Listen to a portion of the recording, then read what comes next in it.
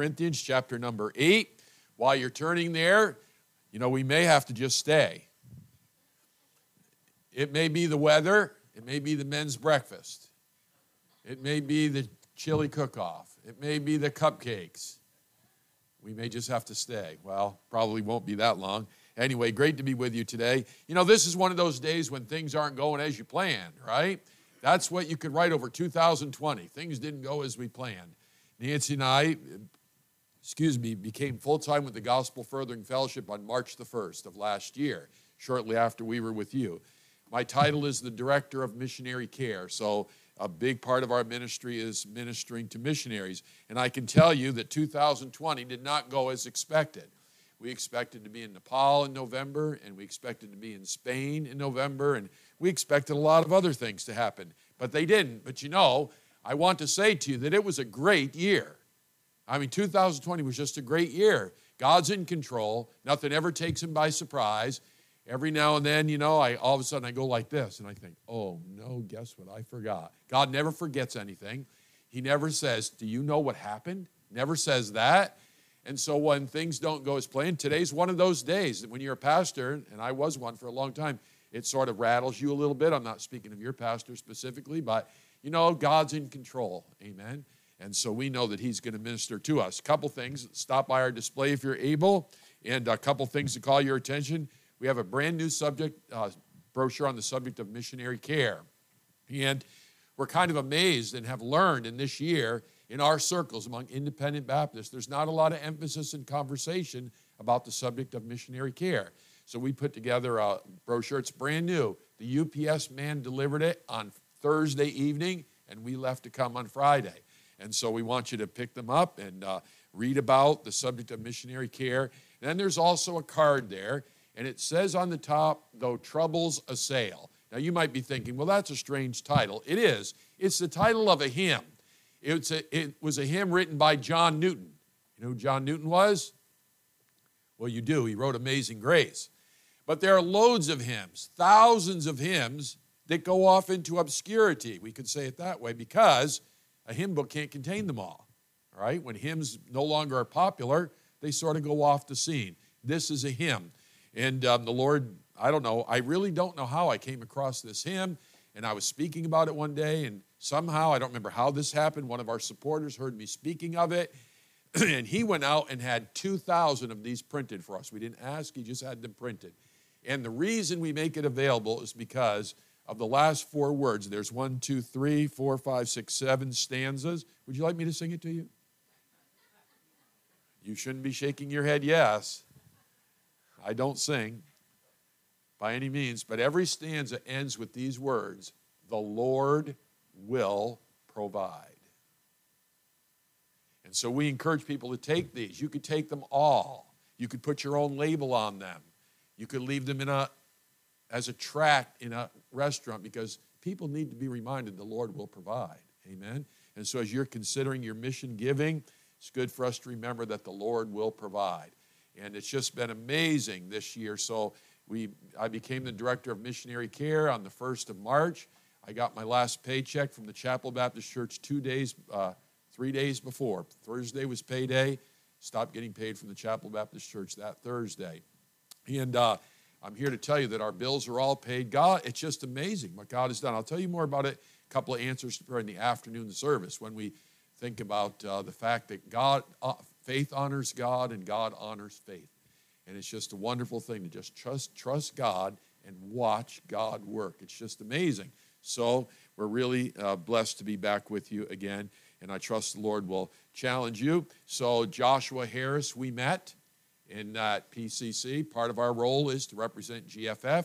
We go to PCC twice a year, recruiting missionaries. Met Joshua Harris there and got on his prayer letter list. We get a lot of missionary prayer letters almost every day, so I was really glad to hear that you had him here. I don't know him very well, but, it's really a blessing. And your own missionaries, the Morrises, we get their prayer letter. And I usually thank missionaries for their letter just to kind of build a bridge to them. I don't expect everyone to do that, but I've exchanged emails with Keith a couple times. And it's just a blessing to be a missionary sending church. So God is good. Amen. And so we're looking for the Lord to minister to us today. So things aren't the way they planned, but the important announcement has been made. There's enough food. Like you don't go to a Baptist church and there not be enough food. If that happens, it's not good. So anyway, we're glad to be here, and we trust the Lord will minister to you today. Fellowship around the table, fellowship around the Word, and you just asking God, what would you have me to give to missions? It's not between me and you. It's not between you and the pastor. I don't know what you give, won't know what you give. It's none of my business, but it's just a blessing to be involved in taking the gospel to the regions beyond. A couple of verses in 2 Corinthians chapter 8, verse number 8 and verse number 9. Wrong. Verse 7 and verse 8. Therefore, as ye abound in everything, in faith, in utterance, in knowledge, and in all diligence, and in your love to us, see that ye abound in this grace also. I speak not by commandment, but by occasion of the forwardness of others, and to prove the sincerity of your love. And let's pray. Dear God, thank you for this church, the blessing it is to be here. Lord, thank you for the pastor and his wife, and your good hand of blessing on them and their ministry. Thank you for the church people. Lord, a church is really people. It's not a building. Really, it's not even the pastor, as important role that is. It's the people. So we thank you for the people that make up this church. And we pray your blessing on those who are here and those who are not able to be here. We pray your blessing on them as well. Now, Lord, thank you for the word. It's good for us to stop and remember that we have the word of God in our own language. Lord, and many don't. So your word says that to whom much will given, much will be required. And so we pray that you would help us to be good stewards of what we hear from the word this morning, and we pray this in Jesus' name. Amen. I'm very sensitive to at least three things. Thing number one is this. When the subject of a sermon sounds like it's money, the devil is quick to use that to blind the minds of unsaved people. Amazing verse, 2 Corinthians 4:4, the God of this world blinds the minds of them which believe not, lest the light of the glorious gospel of Christ as the image of God should shine unto them. Do you know how long that blindness lasts? It lasts till they open their eyes in hell. So when it sounds like the subject is money, the devil often whispers, not literally but figuratively in the heart or mind of a person who's not sure that if they died, they'd go to heaven. See, church is all about money. Well, it's not. I'm here to assure you it's not, but I'm sensitive to that. Number two, I'm sensitive to the fact that when someone else suggests what we should do with our money, we don't like that. I don't like it. You don't like it. When it sounds like, I think they're telling me what to do with my money. Most of us don't like that. I have good news. I am not here to tell you what to do with your money. But I am here to challenge you and me to consider what God would have us do with our money. And then the third thing that I'm sensitive about is the churches and pastors, they have an established understanding of the Bible and finances and all these things. And the last thing a pastor wants a guest speaker to do is to come in and rock the boat. So I'm aware of that, have no intention of doing any of those things. With that said, in the New Testament, it seems like there are at least three kinds of giving. I'm going to tell you when I'm done with the introduction, because this is pretty familiar, I think, to most of you. And so just let me quickly say, the first that we often refer to as a tithe. And I don't want you to get hung up on the word tithe. The word tithe means 10%. I'm not here to argue, discuss, deliberate, create an issue. I want you to think of a tithe as this: your regular systematic giving to the church. You go to work or you're retired, you get paid, and God says, I want you to give this much money to the church from what I gave to you on a regular basis. Can I say it this way? To pay the bills. So when I use the word tithe, I'm only speaking, I'm trying to emphasize the regular systematic giving that a person gives to their church. The second kind of giving you find in the New Testament is what we often call an offering. Our regular systematic giving finances the church budget most places, whereas an offering is something over and above what you can put into the church budget. Let's say the church needed a new piano. By the way, that piano playing was fabulous. Is there anything you can't do, brother? Like baker, piano player? I'll tell you what, you bring the baked goods, I'll eat them. You play the piano, I'll listen. You play, I'll eat. It'll be just great. Let's say a church needs a new piano. A piano in a church budget is a budget buster. Do you follow what I'm saying? In the average church, that would be a lot of money. So a church says, listen, church, we know that you give regularly and systematically. We need a new piano. It's not part of the church budget. So maybe you would prayerfully consider giving an offering. So let's talk in terms of $10. I get paid $10. I decide God wants me to give 10% of that, and I'm not trying to push that on you. That's not the issue at all. So I give $1 of that in the offering every week. I get paid, I give it. And then the church says, we need a piano. We can't afford one. So I look at the 9 I have left, and I say, now, God, how much could I give to help buy that piano? And I'm talking on a weekly basis. Now, you're thoroughly going to be confused because your commitment's a yearly basis. I can't say, don't let me. I specialize in confusing people. Anyhow, so then I look and I say, well, God, I've got 9 left. Now, I've got other obligations.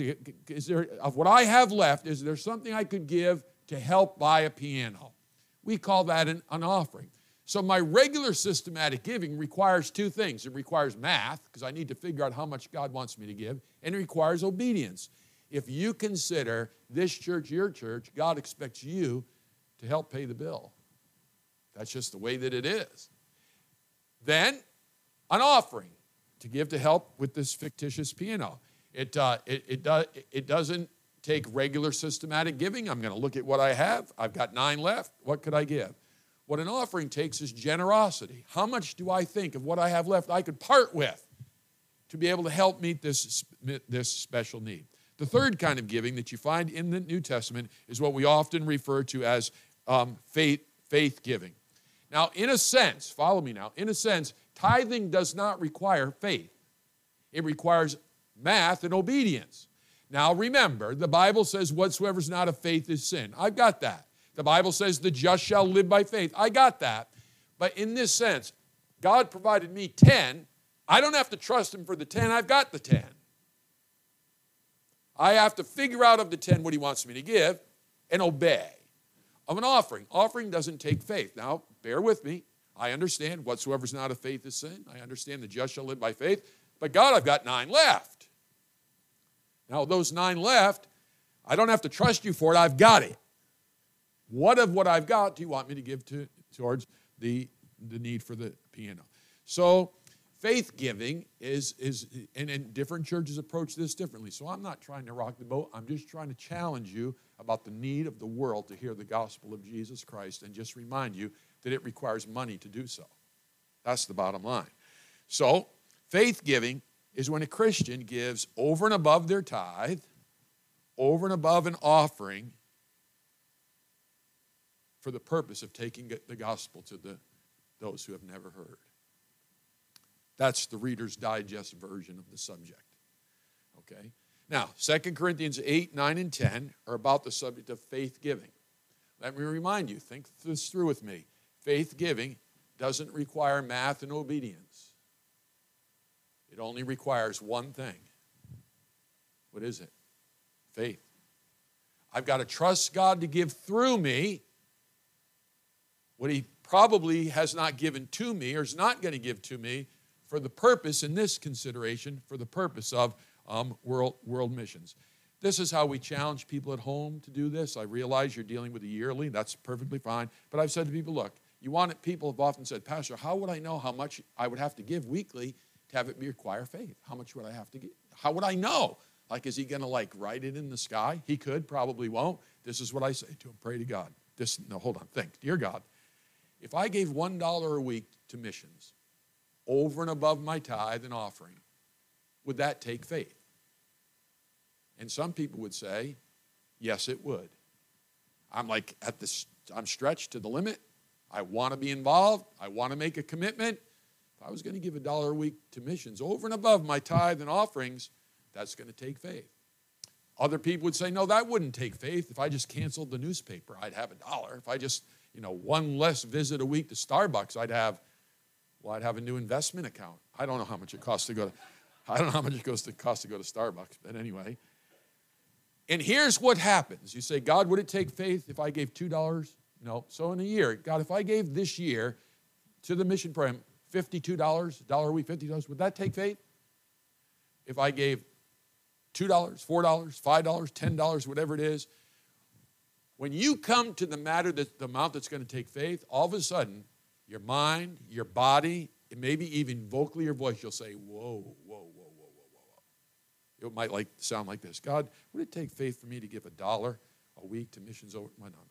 God, would it take 2? No. Would it take 3, 5, 10? God, would it take 15? And all of a sudden I say, whoa, $15 over and above my tithe and my offerings, whoa. And I say to people, there's the amount, because you balked at that amount. That amount is going to take faith. You see, the point is, it's not about the amount of money. This really confuses some people. It's not about the amount of money. It's about faith. You see, if you're a multimillionaire, let's say I was a multimillionaire, and I said to the pastor, Pastor, I'm feeling really generous today. I'd like to give the church $100,000. Do you know what he would say? Thank you. He might say to me, boy, Chris, you're a multimillionaire. You're giving $100,000 to the church. That's a great step of faith. It might not be for a multimillionaire. Follow what I'm saying? It's not the amount. It's the amount that causes me to say, God, I will have to trust you for that amount on a yearly basis. It'll have to come from you.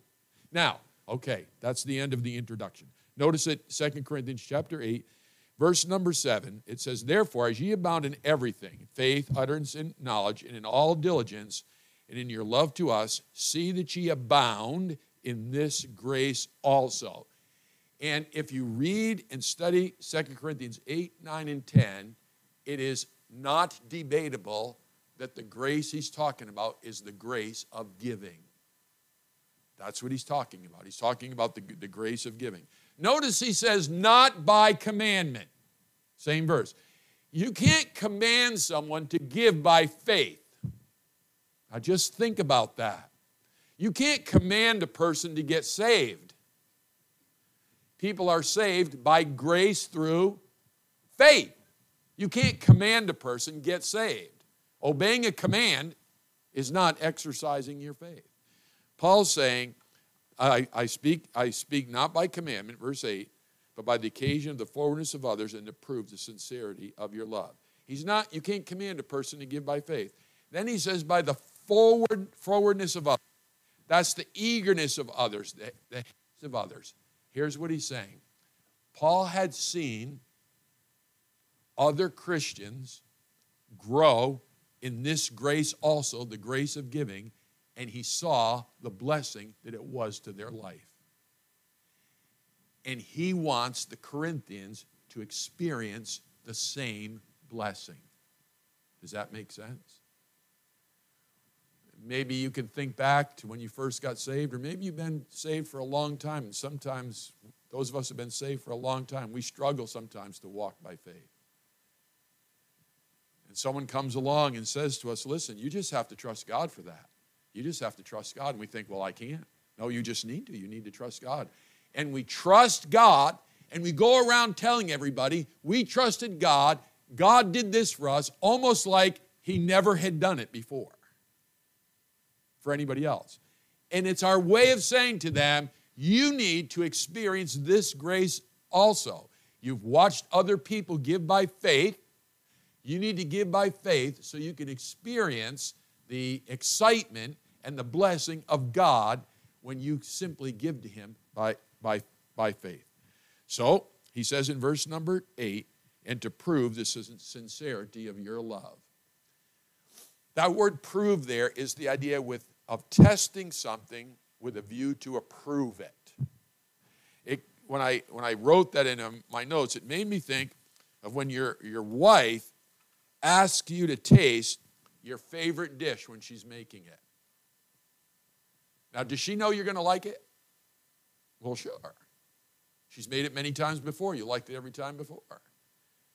But she says, are you making such and such? Yes, I am. Why don't you taste it and make sure that it's, what it's supposed to be? Well, she knows what it's supposed to be. She knows what it's going to taste like. But she wants you or us to experience, again, that satisfaction that comes from tasting your favorite dish as she makes it. Does that make sense to you? He says to prove. Then he says to prove the sincerity of your love in verse number 8. Well, the word sincerity is simple. It's the word genuineness, right? And that word love is the Greek word that describes the love of God. It describes God's love, and my sermon is not about that. Okay, now we're to the point. What love is he talking about? Quick review. You regularly, systematically give to support your church. When there's an offering, you say, God, there's a special need. I want to be generous. How much do I have to give generous out? God, our church is a mission-minded church. I want to give by faith to take the gospel to the regions beyond. Paul says, and demonstrate the sincerity of your love. Well, what love is he talking about? Love for what? Love for whom? Now, let me mention three things. Number one, he's talking about our love for God. Would you stop and think about for a moment how long you've been saved? How long have you been saved? I was saved in the fall of 1974. Now, you know, that when I say that, that doesn't sound very long ago to me. But then I think 84, 94, 2004, 2014, and pretty soon it'll be 2024. Do you remember the people or the persons God used to share the gospel with you? Do you remember the circumstance or the circumstances? Because most people are not saved the first time they hear the gospel. They could be, but most people are not. Remember the events that came together, the morning, the day, the night, whenever it was, the place, the person, when you got saved? The Bible says, for by grace are ye saved through faith. Through faith.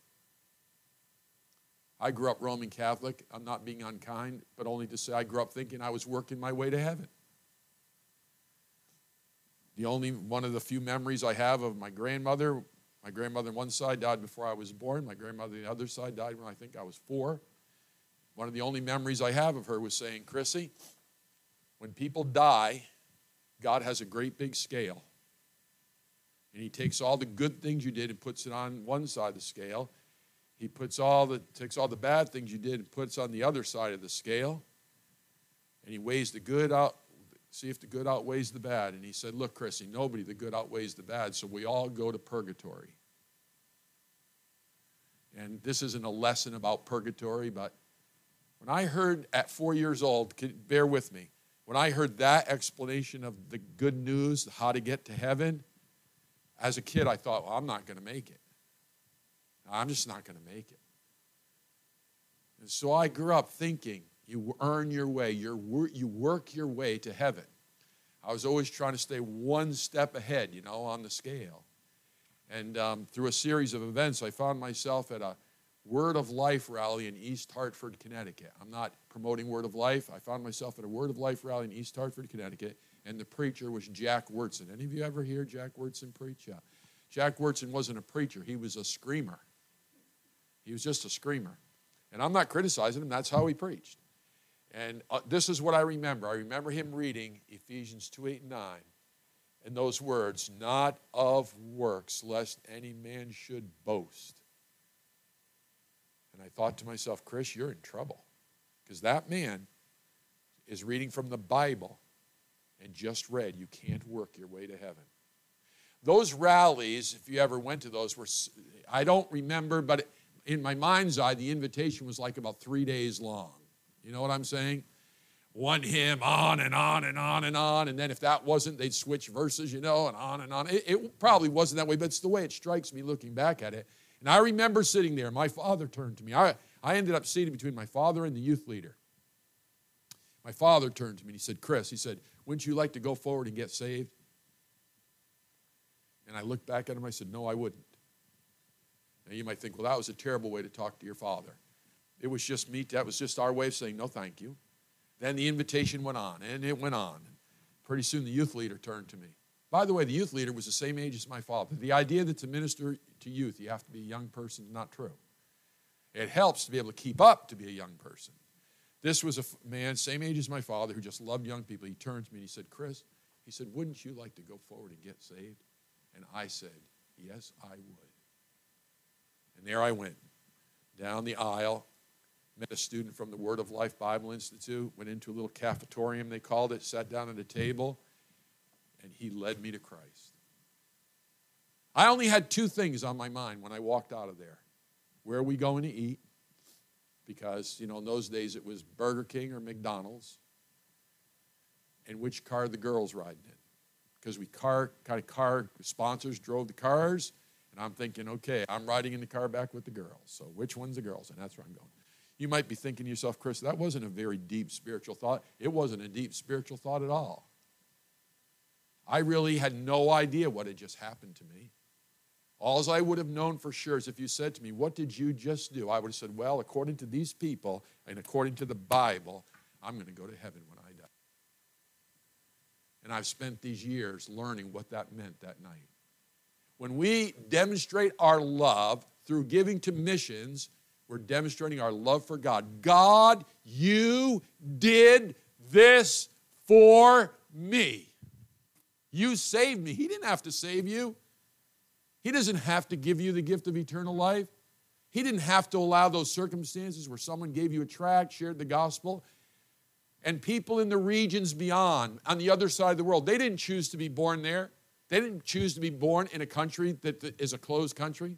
They didn't choose to be born into a people group that's an unreached people group. They didn't choose to be born speaking a language that's never been written. And there are over 3,700 of them. They didn't pick any of that. So, when I step out and give by faith to take the gospel to the world, I'm saying, God, I love you. And I want them to love you too.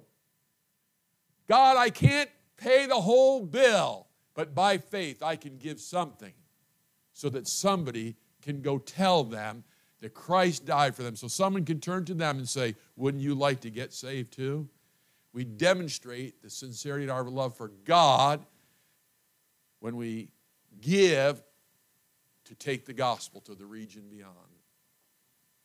Now, I don't want to make a big deal of this, but what if we want that? What does that say? Quite a thought, isn't it? Okay, number two, and there's only three. Number two is this. We demonstrate our love for the church that God has placed us in. God's put us in a church. And Christian, and I have no idea. I know little about the Spring Meadow Baptist Church. I know very little. But, sometimes church life's a challenging life. It's a challenging life. And we need the sense that God places us into a church. God put me here. And by the way, after God puts you into a church and you get a little more information, don't go complain to the pastor. Go complain to God if he put you there. Because I've got news for you. No marriage is perfect. No church is perfect. There's no such thing. I was riding with two missionaries. Rodney Myers was one of them. I'm in the back seat. They're talking. Missionary B says to missionary A, Rodney Myers, my wife and I have never had a fight. I'm just sitting in the back seat, and I thought, never had a fight. He went on to say, we've never so much as had a disagreement. I'm just sitting in the back seat. I'm thinking, well, he must mean, fisticuffs. And then I thought to myself, if they've never had a disagreement, somebody in that relationship never gets to talk. Right? Because you get to talk, you're going to have a disagreement. And church life's like that. You notice that? People are just people. A pound's a pound the world around. I said to my wife one day, I said, I wasn't too pleased with my preaching. How did it go? You know what she said? You've done better. I didn't say, that's it, you're done. And look, God moves people from church A to church B, but when God puts you in a church and you say, God, this is a mission-hearted church, and by faith, I'm going to make a commitment to the missions, I'm going to call it program. You know what I'm saying? The missions ministry of the church. You're not only saying, God, I love you. You're saying, church, I love you. I'm here. I'm with you. You might even be saying, you know what? I don't even like everything. You might even be saying, there's some things here really tick me off. I mean, if there's not something here ticks you off, something's wrong. You're not human or something. It's like that guy saying, me and my wife, we've never had a disagreement. I wanted to call his bluff, but it was one of the few occasions like it's in the annals of history, the days Chris kept his mouth shut. The only thing, this is not political, honestly, but one of the few things I have in common with the former President Trump is I have very few unspoken thoughts. Hits my brain and out it comes. But when God puts you in a church and you accept it with all its imperfections, in 1 Corinthians chapter 12, verse 25, it says that there should be no schism in the body, that the members should have the same care one for another. That word schism means tear. Tear a muscle is one of those things you don't have to experience. You just have to say the words. You know what I'm saying? Like if I said to you, I dislocated my kneecap, you should go, ouch. It's one of those things you can feel without experiencing it. A tear. And sometimes churches have tears. And so Nancy and I, since March 1st, we spent 4 months on the road, cumulatively, 2 months away, home for a few weeks, 2 months on the road, and many journeys in between. I want to tell you, the devil's having a field day in churches. And sort of the common denominator could be COVID. You could point the finger at COVID, but it's not really that. What it revealed, and this is general statements that, but it revealed how people's connection to their church, so many people in 2021, it hangs by a thread. And that's not good. It's not good. So I demonstrate the sincerity of my love to God when I say, I'm in, God, because I love you and I want them to love you. They don't even know you and I want them to love you. God, I'm in because you have placed me in this church. I show my love for the church. And showing your love for the church is not your agreement with every single solitary thing. A number of years ago, there was a big-name preacher. I'm not even going to say his name. But there was difficulties with him and his church and his ministry. And so somebody, I don't know how they ever came out with this, but they come out with these big buttons. And you put it on the button, and it said 100% in that preacher's name. You're a backer. It'll be me like, no disrespect intended, it'd be like me passing out buttons this morning saying 100% Schwanky. That's what it was like. Big name, world-known preacher was the name. Guy came to me and he said, hey, Chris, you don't have your 100% button. I said, let me tell you something, buddy. Some days I'm not even 100% myself. Let everyone 100% him. You can forget that. I express my love for the church by saying, church, I'm part. I can't pay it all. I can give something. I can't support any of these missionaries completely, but I can be involved. Here's number 3, and it's this. It demonstrates my love for people who've never heard the gospel.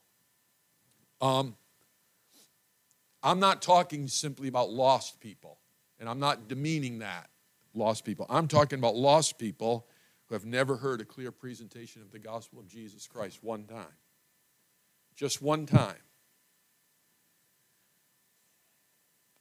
The need of the unreached is very difficult for us to wrap our head around. I don't understand down our way in Florida, I like Tennessee might be a little like this. Like we have a church on every corner. And you say, like, what's the difference between this church and that church? And at the end of the day, it's not much. Now, look, I realize there are differences, and I understand acknowledging differences are important. I realize sometimes you just have to say, Lord, we can't put up with this anymore.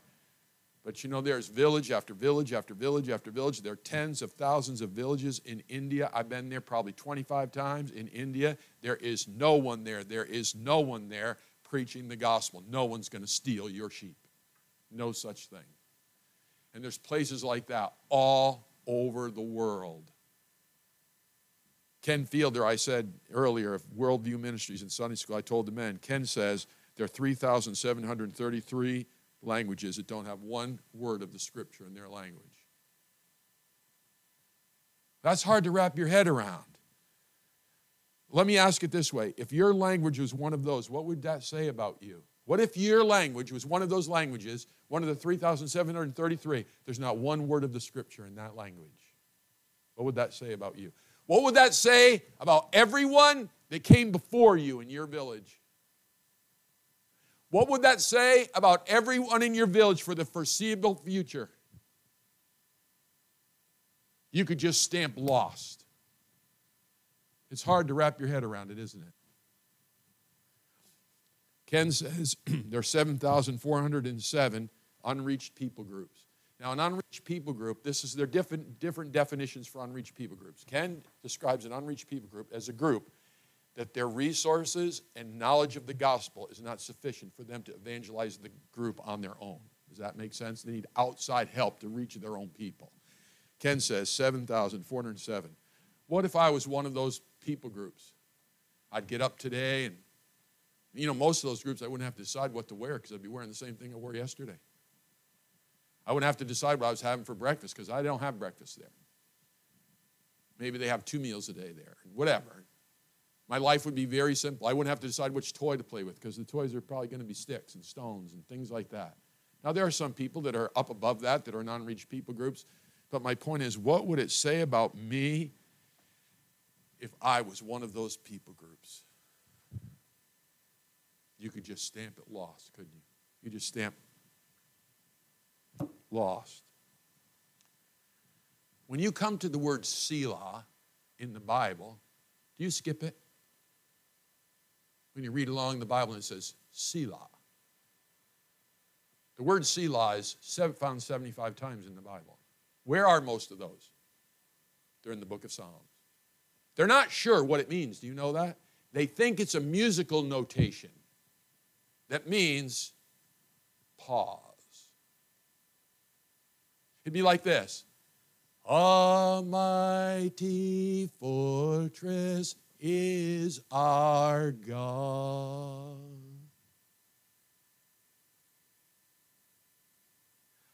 A bulwark never failing.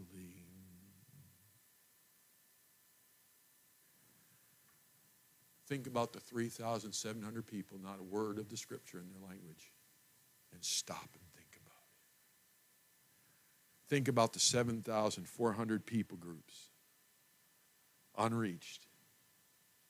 Then we stop and think about it.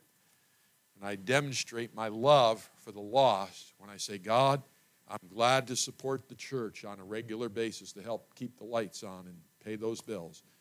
God, I'm glad to be generous when you've given me a little extra and there's a need. I can't buy a piano, but I can help. Right?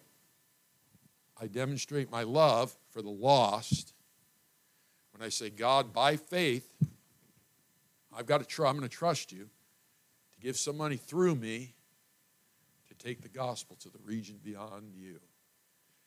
He takes what I can trust him for, and this brother trusts him for, and this sister trusts him for, and puts it together and sends missionaries to the regions beyond. Now, there are some missionaries that are not exclusively with unreached people groups. I understand that. There are some what we call support activities that are very necessary and helpful to assist missionaries. I understand that. But the target of all that is people who've never heard the gospel of Christ one time. So when I make a faith commitment to missions, I'm saying, God, I really love you. I really made a terrible, terrible mistake. I bought Nancy a couple things for Valentine's Day. Guess where they are? They're in my desk at home.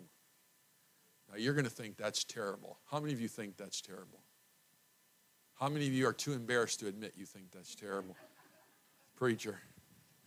So I said to her yesterday, I said, Nancy, I have something bad to tell you. However I word. She said, what's that? I said, well, I got you a couple things for Valentine's Day. They're home in my desk. Guess what she said back? I have something bad to tell you. I got something for you for Valentine's Day, too. It's home in Florida. I thought, whew, dodged a bullet on that one. See, we demonstrate our love by doing something. So we demonstrate our love for God. We demonstrate our love for the church. We demonstrate our love for the lost and our desire for them to hear the gospel by saying, God, how much could I trust you to give through me to missions in the next year to show to have a public demonstration of my love. One more thing and I'll be done. It's possible you're here this morning and you're not sure where you die if you go to heaven. You know, the devil works overtime to cause people who are not sure where they're going to go when they die to have that doubt until after they die. It's called, as I said earlier, blinding the minds of them which believe not. Let me tell you something. The Spring Meadow Baptist Church is not about money. The Gospel Furthering Fellowship is not about money. Chris Lupino, we are not about money. The gospel is not about money. The gospel is about a loving God who became flesh and died for the sins of the world. And if you're not sure that he's your Savior, he wants you to be sure of that today. And it won't have nothing to do with money. But then after you know you're going to go to heaven when you die, you're going to say, you know what? There's other people who need to know they're going to go to heaven when they die. And that, friend, takes money. So if you're here and not sure you're saved, don't let the devil distract you. It's not about money. It's about demonstrating the sincerity of our love. Let's pray, and then Pastor Schwenke will come. Dear Lord, thank you for the word.